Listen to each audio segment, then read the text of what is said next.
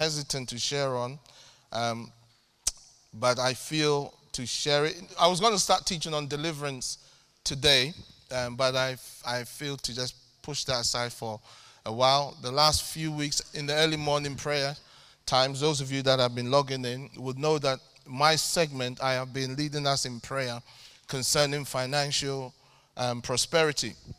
And as I've been waiting on the Lord about what to share today, I just feel like I need to speak into this and just really help us as a church and as individuals concerning the area of our finances. So I want to pray again. Father, thank you so much for the spirit of wisdom and revelation. Please, will you speak to us through your word in Jesus' name, amen. Now, about 3.5 years or so ago, I actually did an extensive teaching on financial prosperity. So I don't really want to go into a lot of the technicalities concerning it, but I want to mention a few things because how many of you need more money? How many of you need more money? Okay, how many of you want more money? How many of you would like to have less money than what you already have right now? All right. This issue of financial prosperity is a very controversial subject because there's been a lot of abuse, a lot of manipulation at times that is being used, especially when we as pastors, we want money from you. We like to teach about money so that you can give us your money. And some pastors do that. I don't know if I've ever done that. But anyway, you're looking at me very strange right now. It's kind of so it's been one of those subjects that I am very reluctant to talk on, especially unless I go to another church, then I don't mind talking about it. But in our context here, I'm reluctant to talk about it because I don't want to really use it to manipulate for more money. I think this is a very generous church already, and people are very, very giving. So we don't really need to talk about money. If we need money, we just need to say we need money. Can you help us out? We don't need to try and use the scriptures to do that. Having said that, there's also a lot of I think just fanciful thinking about financial prosperity in the church. It's like people think that if you do 1, 2, 3 things, then you're going to get a lot of money. God is just going to put money in your bank account by magic, and you're going to be a very happy person. And people tend to think that tithing, for instance, is a magic formula whereby if you tithe, then God is just going to cause you to have a lot of money. How many of you found that to be true? Oh, nobody. Okay, so that doesn't work either. And then you have the other extreme where people don't want to talk about it, even including myself, where we don't want to be misunderstood and so forth. So we try not to talk about it, especially if you've brought a guest to service. The last thing you want to hear is, we're not going to talk about money. Because the guy or the girl will say, you see, I told you they always want your money. So I appreciate all of those dynamics. Having said that, I do feel that prophetically, the Spirit wants to say to us some things that will help us. So 1 Corinthians chapter 7, verse 20. I'm going to kind of lay some foundations today and then next week kind of conclude.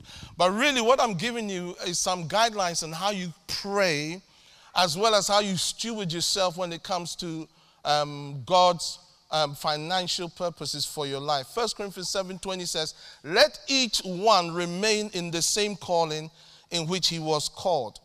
It's a very strange verse. Now this verse is within the context of marriage, and where Paul the Apostle was speaking to the Corinthian believers about marriage and the different dynamics of marriage. And in that, he speaks about the fact that when you were saved, how you found yourself is what you should try to remain as. In fact, let me read the whole context, portion of verses together. Let each one remain in the same calling in which he was called. Were you called while a slave? Do not be concerned about it. But if you can be made free, rather use it. For he who is called in the Lord while a slave is the Lord's freed man. Likewise, he who is called while free is Christ's slave. You were bought at a price. Do not become slaves of men. Brethren, let each one remain with God in that state in which he was called. Now, really, what the apostle is trying to emphasize is this. When you got saved, in whatever state you found yourself to be in, seek to be the best you can in that context. Don't think that by getting married per se, that is going to improve your life. Or by divorcing your wife or your husband is going to improve your life. But rather, the context in which you find yourself in is the context in which you should seek to excel to the glory of God. So he says, were you a slave? He says, if you were a slave whilst you were called, do not be concerned about it, but if you can be made free, rather use it. In other words, now slavery was like the lowest common denominator in terms of you being able to do something with your life. You could not even decide to get married if you were a slave. You were somebody else's property. But what Paul was saying here is this: even if you were a slave, because you're in the Lord, you can still become the best you and fulfill everything that God has for your life. So don't allow the fact that your current circumstances is limiting you as a slave. Don't worry about it. However, if you can set yourself free, then go for it. But you are not limited. In other words, you're not limited as a slave when it comes to God's purposes for your life. Now, beloved, this truth applies when it comes to finance. We are not limited when it comes to God's purposes for our lives by the amount of money in our bank account, or by whatever opportunities we can or cannot have because of money. That's not what determines God's will and purpose for our lives. And that's not what even determines how we prosper in life. Now, you may find yourself at rock bottom right now, but if you decide as a child of God, from this point onwards, to seek to honor the Lord Jesus and be the best you can be, then over time, whatever hole you find yourself in, you will come out of it. That is the reality of our faith. Can you say amen? So the first thing I want to say, I want to touch on a few attitudes that are our mindsets that I think are important when it comes to financial prosperity. And the first thing I want to highlight is this, that your financial prosperity is not determined by your circumstances.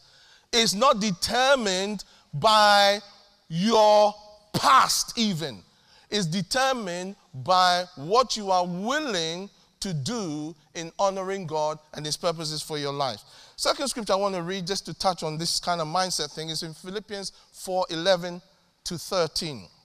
Paul is talking to the Philippian church, and he's really talking to them about how they've supported him and just really commending them for the way they had helped him as an apostle through his ministry. And then he points this out to them, verse 11. Not that I speak in regard to need. In other words, I'm not talking to you about money because I have some kind of special need, even though he did have needs. For I have learned in whatever state I am to be content.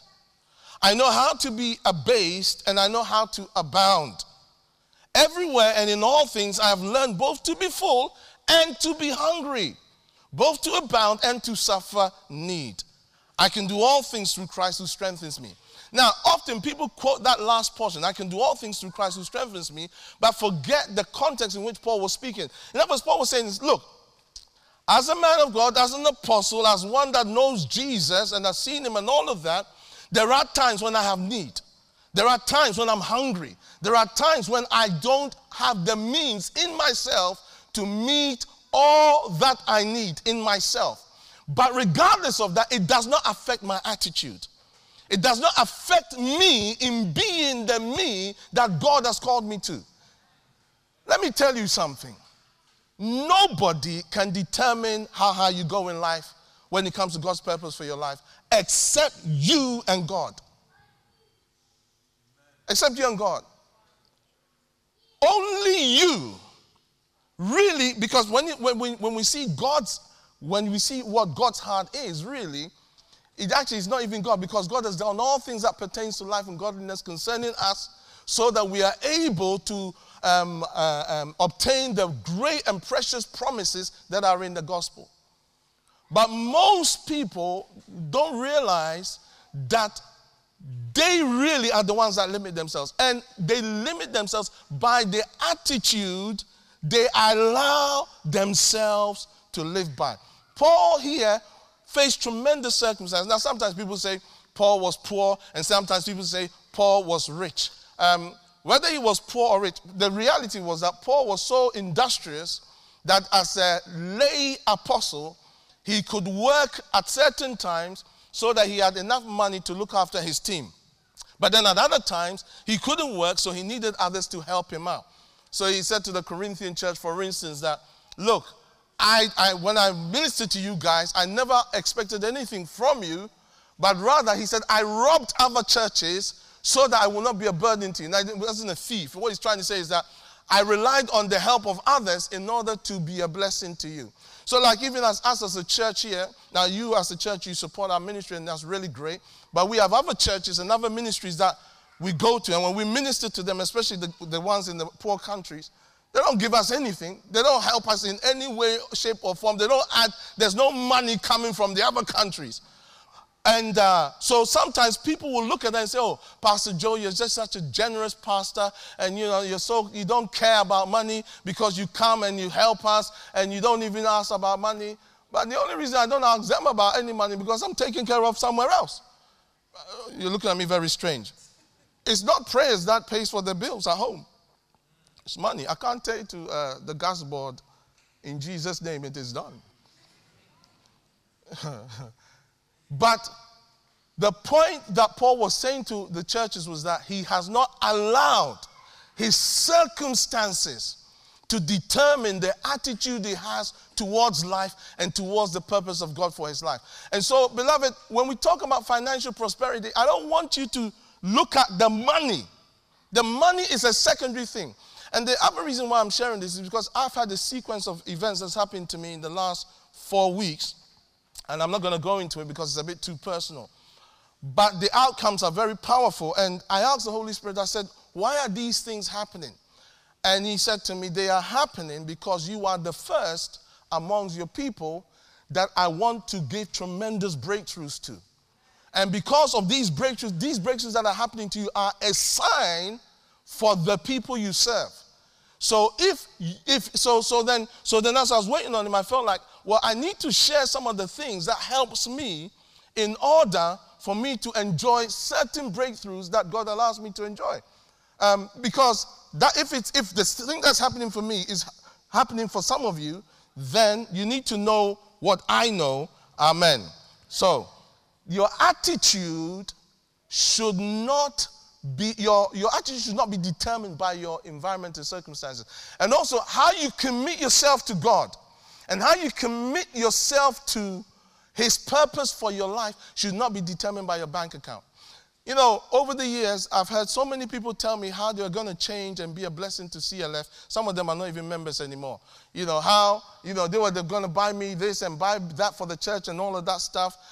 All kinds of amazing promises. If the church was built on the promises of the believers, we would have taken the world 10 times over. And so if you're not careful, you allow yourself to rely on other people helping you out in order for you to make it.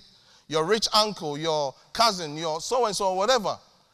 Rather than recognizing, it's okay, don't worry. Rather than recognizing what God can do with you. And the other thing I want to point out is that whatever God wants to do in your life when it comes to money, it is not for your sake. It's not for you. In fact, Paul said to Timothy, command those who are rich not to be proud or high-minded and trust in deceitful riches, but to be generous. Now, when I read that text some time ago, I looked at it again, and he said, command those who are rich. So imagine, how many of you are rich in this church? Anyway, so imagine the rich folk. I'm just thinking this young Pastor Timothy going to the rich people in his church and commanding them to do something with their money. How would that go down? Who the heck are you to tell me how I should spend my money? Command those who are rich not to be high-minded or trust in uncertain riches. So, if you are rich, I'm commanding you. Don't be fooling yourself. But but this verse is what I want you to see. It's in Isaiah 45, verses 2 to 4. And it's talking about Cyrus. Now, Cyrus was a pagan king that God had determined to use in a significant way. And because of what God had determined concerning Cyrus, he made him the king of Persia. Made him the king of Persia. But I want you to see what God said to him, because there are some lessons about how God also speaks to his covenant people. He says, I'll go before you and will level the mountains. Now, these are the verses I've been using to pray specifically. I will break down gates of bronze and cut through bars of iron. I will give you hidden treasures, riches stored in secret places, so that you may know that I am the Lord, the God of Israel, who summons you by name. This is a new NIV version, is what I'm reading. So God is saying to Cyrus, listen, I'm going to cause tremendous breakthroughs over your life. I'm going to cause barriers that would have normally been in your way to be removed. I'm going to cause you accessing the treasures that are being hidden from you and wealth that you have no idea about. I'm going to cause that to happen to you. And there are two reasons why I'm going to do it. The first is so that you will know that I am God. Now, this is where most Christians stop. That when God blesses them, they say, oh, I know that you are God. And they'll give testimony about how God did amazing things. God blesses them with something, and they'll come and they'll say, I want to thank God for what he has done.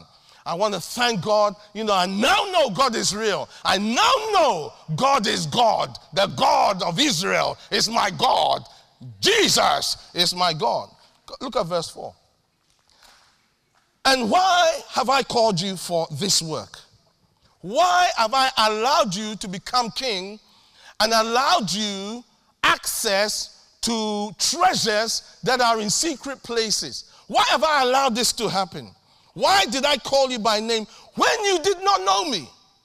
It is for the sake of Jacob, my servant, Israel, my chosen one. And here's the point I want to make. The third attitude I want to emphasize is this, that the reason why God wants to prosper his people is for the purpose of his church. It's for the purpose of his kingdom and the purpose of his church. Now, some people, because the church is not the kingdom, the church is part of the kingdom, but the church is not the kingdom. The church is the custodian of the kingdom, but the church is not the kingdom. Because of that, they say this, I am happy to help to see the kingdom advance. But as for the church, they can forget it. Because all these pastors are just thieves. But listen to me. The church is not perfect.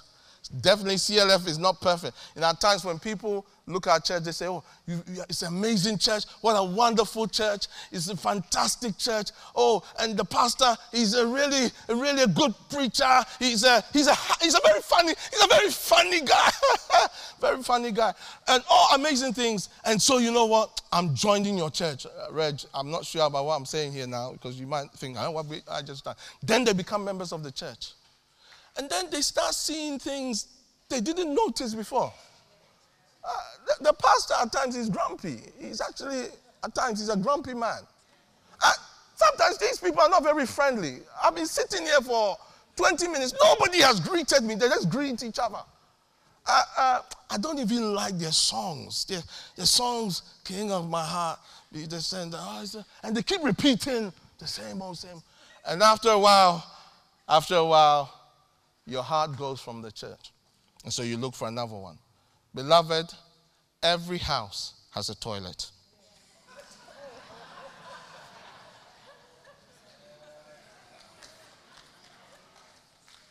So whatever church you find, I want to be clear, especially this house, there will be issues that you will not like.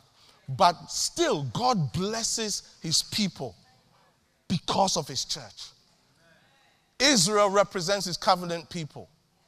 And the covenant was first formed in the natural branches, and now the spiritual branches have been grafted in. So we are part of the Israel of God. And therefore, as the church, when God blesses members of the church, if you really want to fulfill God's purpose, then make sure that your financial prosperity is not just for you, your family, and your dog and cat, but it's also for the sake of God's purpose, his church. And that is the primary reason why God blesses his people. Now, having said that, let's talk a few things about the heart of God and prosperity. So that's the kind of foundation I wanted to lay. So we know some scriptures, 3 John 2, beloved, I pray that you may prosper in all things and be in health just as your soul prospers. Now, this is a salutation. It's like you say, hey, bro, it may go well with you, you know, in your journey along the path. Or, hey, welcome in Ghana, and one of the tribes, they have something they say, Akwaba. And they say Akwaba, and by Akwaba they mean welcome. But sometimes after they say Akwaba, how you're treated, you're not sure whether you were really welcomed. You know. So, but having said that, even though it's like a salutation of sorts, there's some tremendous truth here. Because sometimes people say, oh, it's just a greeting. So it's just a greeting. So it doesn't mean God wants us to prosper. Nonsense. It's in the Bible. It's in the Bible. So study the word. Beloved, I pray that you may prosper in all things and be in health.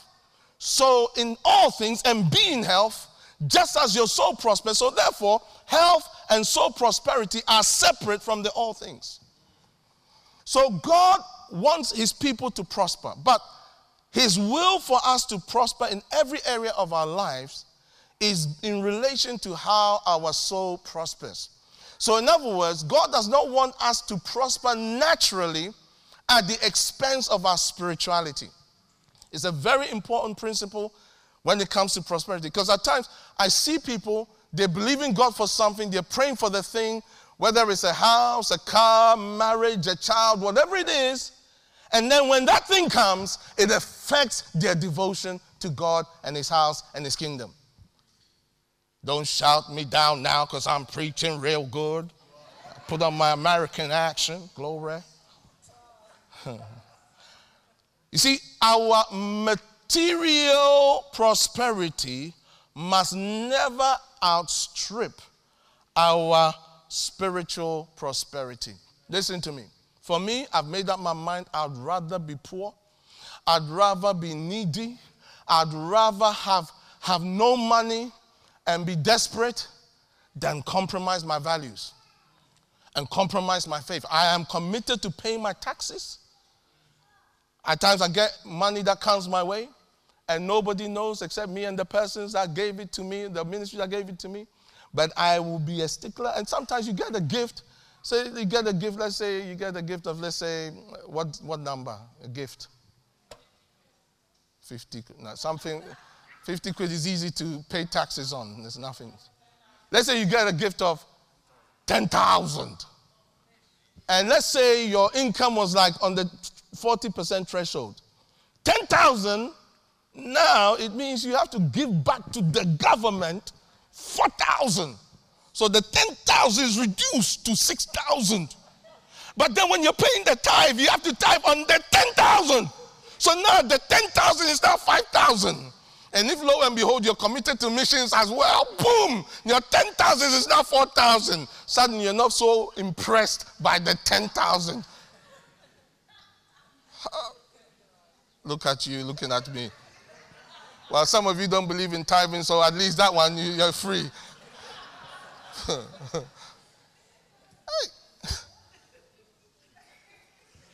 No wonder they have tax. Is it tax avoidance? Which one is the illegal one? Tax evasion or tax avoidance? They're both illegal. No, they're not both illegal. Which one is tax evasion? You seem to know a lot about tax evasion.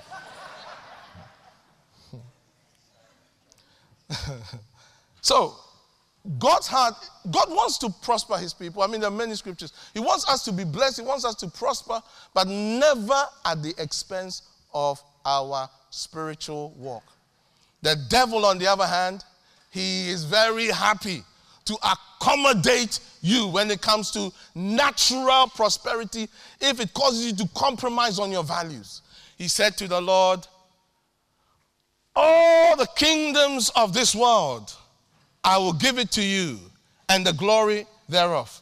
Just bow down and worship me small. Now, you see, you said, I will never do that. I will never bow down to the devil and worship him for money. You may never do that in your mind, but you seem to be very happy to do it for far less The whole world you won't do it for, but you're happy to do it for overtime. You're happy to do it for a car. You're happy to do it for, sometimes even for food. For food. Sometimes you're in service, the preacher's preaching and teaching, and he said, we're taking up an offering for something. And let's say, you've got a lot of money, but then you've got some money ready for some fish and chips. And you know that if you give this money, you can't access your money because of where the fish and chip thing is.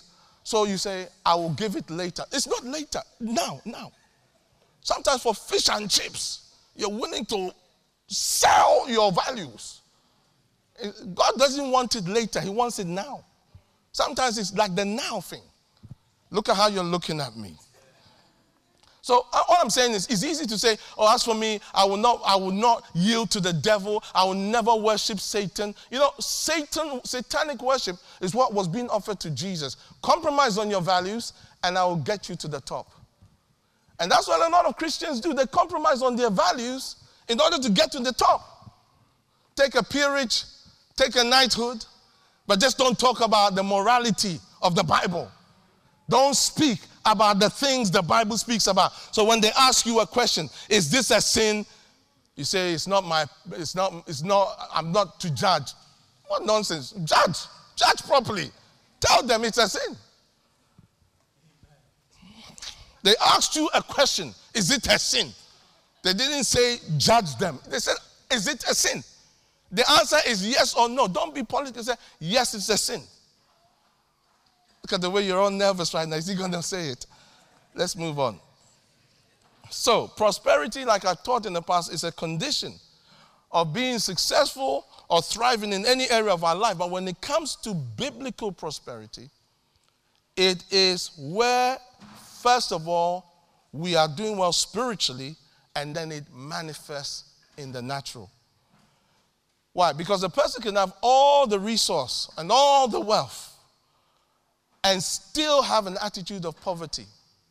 They can have all the resource, all the wealth, and end up using or abusing it in a way that destroys their life. So many people in the church, by the way, after they have done so well in their career, sometimes they kill themselves. Sometimes their marriage is destroyed. That ain't biblical prosperity. The Bible says the blessings of the Lord, it makes rich and adds no sorrow to it. So we're not talking about avarice, the love of money. The love of money is rooted in idolatry, and it is satanic worship. It's devil worship. The love of money is devil worship. Hallelujah. And there's a lot of devil worship that goes on behind the pulpits. Yeah, that's for that one you could say, you like that one. There's a lot, you see, because covetousness is idolatry. And the Bible says because of these things, the wrath of God comes upon the sons of disobedience. So when we talk about financial prosperity, please understand, I want to be clear. We're not talking about you loving money.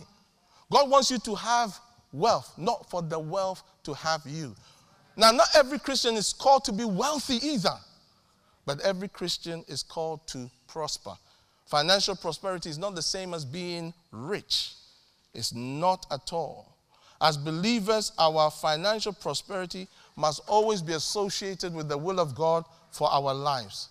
It must never be simply measured by external accumulation of funds. You can't say that because a person has a house, a car, and this and that, they have been blessed of the Lord. No. At times, people commit fraud. They will fill in things and they will add zeros in order to get access to funds and then come and testify about how God blessed them. It wasn't God, it was the devil and you. Because you committed fraud. And that's how you got there. You lied. God can't bless that. Don't shout me down because I am preaching real good. Having said that, there is no virtue in forced poverty. Notice I said there is no virtue in what? Forced. Now, a person can choose to be poor. That has virtue, contrary to what you've been taught by others. Why? The greatest example is who? Our Lord Jesus, who became poor. in order that we might become rich. Through his poverty, we might become rich. So you can choose to be poor. That's different. It's called sacrifice. But where you are being, look at how you're looking at me. But where you are being forced by circumstance and negligence and the abuse and the oppression of others to be poor, that is not a blessing. That is a curse. For us as believers, one of the great privileges we have is we can choose to be poor. Look at you, look at me, look at you, look at me. I'm not touching on that, but I am really committed to that kind of doctrine. I believe it's really biblical. You know, riches have the potential to deceive you into trusting it instead of God. That's why it is referred to as deceitful riches. Unrighteous mammon. In other words, it has a deceptive element to it. Look, let's use a 10,000 pounds example. You're minding your own business. You needed 1,000 pounds. And then we gave you 10,000. But we said you have to handle that money wisely and honestly. Now the 10,000 for you meant you had to pay tax. 40%. Okay, let's do the 20% tax. So that means 2,000. Zoom. Now remember, you needed 1,000 pounds. 2,000 is gone. You're left with 8,000. And then let's say you are one of these people who struggle with tithing. Normally your tithe is 15 pounds, 20 pounds, 15 pounds, 20 pounds. Now the tithe has to be how much? 1,000. But you say, you know, this church, I'll give them 500. It's still a lot.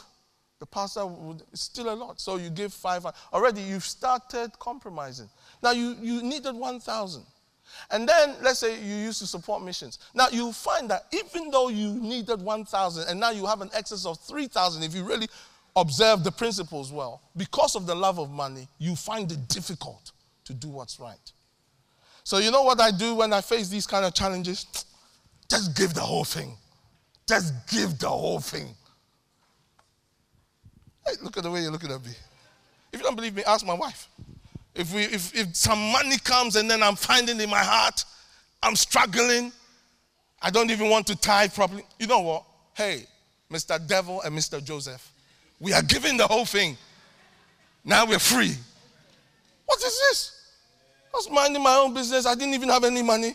Now 10,000 has come and I'm struggling to even pay my tithe and give offering. I'm giving up the whole thing. See, Proverbs 10:15 says, the rich man's wealth is a strong city. The destruction of the poor is their poverty. So if you want to be free and to be able to handle the prosperity that God has for you, then you must have an attitude that says, everything I have belongs to God and I trust God. I trust God for the outcome of my life. Can you say amen? All right, now, what is God's will for the righteous when it comes to wealth and riches? We talked about his will concerning prosperity, and prosperity is not dependent on what comes into your account, but it's really the ability to fulfill God's will in your life without any financial restraints. That is prosperity. That is it. To fulfill God's will for your life without financial prosperity, is to fulfill God's will for your life without any financial restraints. So anything God wants us to do, where we can't do it because of money, we have to examine what's going on. Financial prosperity is not opulence. It's not where you just spend and splash it out and demonstrate your wealth. That's not what financial prosperity is in God's kingdom. It's being able to do God's will. Having said that, what is his heart concerning riches and wealth when it comes to the saints? Now, God does not mind his people being wealthy. And there are those he calls to be wealthy. My view is this. There are a lot more of God's people that he wants to be wealthy than actually are. But because of how they are, that wealth will destroy them. And that's why he wouldn't let them have it. God is concerned that our wealth does not have us. It is not our sense of security and our source. He is. Now, at times, I hear people, they talk about, they'll say about like some of us preachers, who don't, let's say, have our own buildings or whatever, they will criticize us. They'll talk about the fact that we, like what I'm saying, they'll even talk about that, the fact that we encourage people to give tithes and offerings to church. But these same people that criticize us, the government pays for them. Whether they have 3 people in their church or 10,000, the government will pay for them, pay for their house, pay for everything. It's very easy to criticize when you don't have to use your faith. I'm just throwing that in there. So, Proverbs 11:28 says this: he who trusts in his riches will fall, but the righteous will flourish like foliage. So, God wants his people to never trust in riches, even though his heart is for us to do well. I want to read a few scriptures to you. 2 Corinthians chapter 9 from verses 6 to 10. And this is really talking about money. This is talking, you can go and study this with all the concordances you like. You come to the same conclusion. He's talking about money. 2 Corinthians chapter 9 verses 6 to 10. He says this: but this I say, he who sows sparingly will also reap sparingly, and he who sows bountifully will also reap bountifully. Now he's using agricultural language when it comes to how we give money. Because before then he was talking about giving money to help the church in Jerusalem. The next verse, 7. So let each one give as he purposes in his heart, not grudgingly or of necessity, for God loves a cheerful giver. So he says, this I say, whoever sows sparingly reaps sparingly, whoever sows bountifully reaps bountifully. And then he shows us how we give in the New Testament. This is how you give. You decide in your heart. You purpose in your heart. Not me saying to you, give 10,000 or give 500 or give, no. You decide in your heart. Even when it comes to the tithe, you decide if you want to tithe. He says, let each one give as he purposes in his heart, not grudgingly. In other words, don't give from a place of reluctance or of necessity. In other words, you feel like you're being forced. Why? Because God loves a cheerful giver. In other words, the attitude that God wants us to give in is from a place of liberality. That word cheerful is actually hilarious or insane giver in the Greek. In other words, a person who gives extravagantly. So the issue is not about tithing, because even in our church here, some people don't believe in tithing, and because they don't believe in it, they give far more than the tithe. One person, the amount of money they were giving every month, it was just crazy. I was like, whoa, are you? But they were happy to do it. Then the Lord moved them to another church. And that church is really blessed now. Yeah.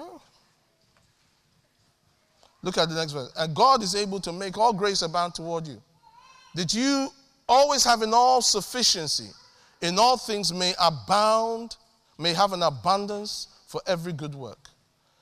Now, what I want you to see is this, that when we learn to give properly, God then gives us grace to abound in any area we need to abound in.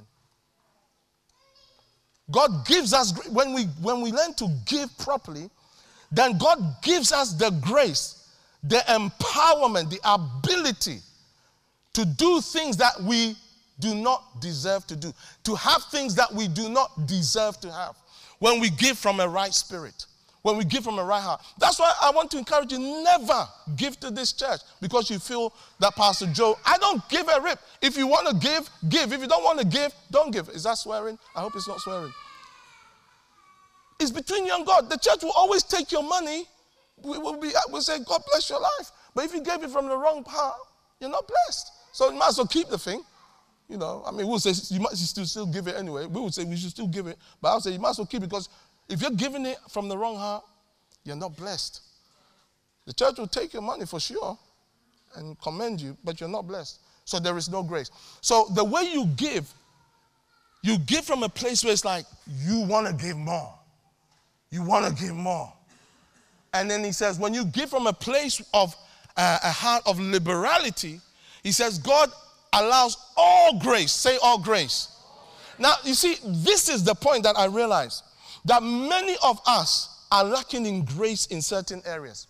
If I lead a ministry, I should have the grace to lead that ministry. I should have the grace to be able to do anything God wants me to do. If God has called me to minister healing, I should have the grace. I shouldn't be trying to push people over. You are healed. You are healed. But how I give to God, not just money, my life, how I give to God determines the level of grace that is released upon my life. It's so important. There are many people who give to the church religiously, legalistically, fastidiously, and all the leaves that are there in the Bible, the scriptures. Give this way, but still, you didn't get all the leaves, but still, they're not blessed. They're not blessed because their heart is wrong. So they're not blessed. If you're serving in God's house from a heart that is wrong, you will not be blessed. Sometimes I hear people say, but I gave to the church, I give to this, I give to that. That sentiment itself tells you there's something wrong. You should give hilariously, liberally, generously. Can you say amen? So that God can respond with all grace. All grace. And I tell you, we need grace. If you're a boxer, you need grace. You need grace. Somebody said, is that even scriptural to be a boxer? Mind your own business. Focus on your own lane. Don't like it, don't watch it. Let's move on quickly. I'm nearly done. You know what? My time is up. We'll continue next week. Hallelujah. I want to pray for you. What I really want to get to is the spiritual side of it. But I'm trying to lay a proper foundation. So I want to pray over your hearts. I want to bless you and ask the Lord to just give you the grace to really give of yourself properly to Him before you give of your money. And I want to pray into the area of your finances that God will cause you to be blessed in that area. So if either of these areas you are saying you want to stand in faith concerning, why don't you stand right now? I want to just pray over you. Bless you. Let's agree together. And as you stand, raise your hands to the Lord.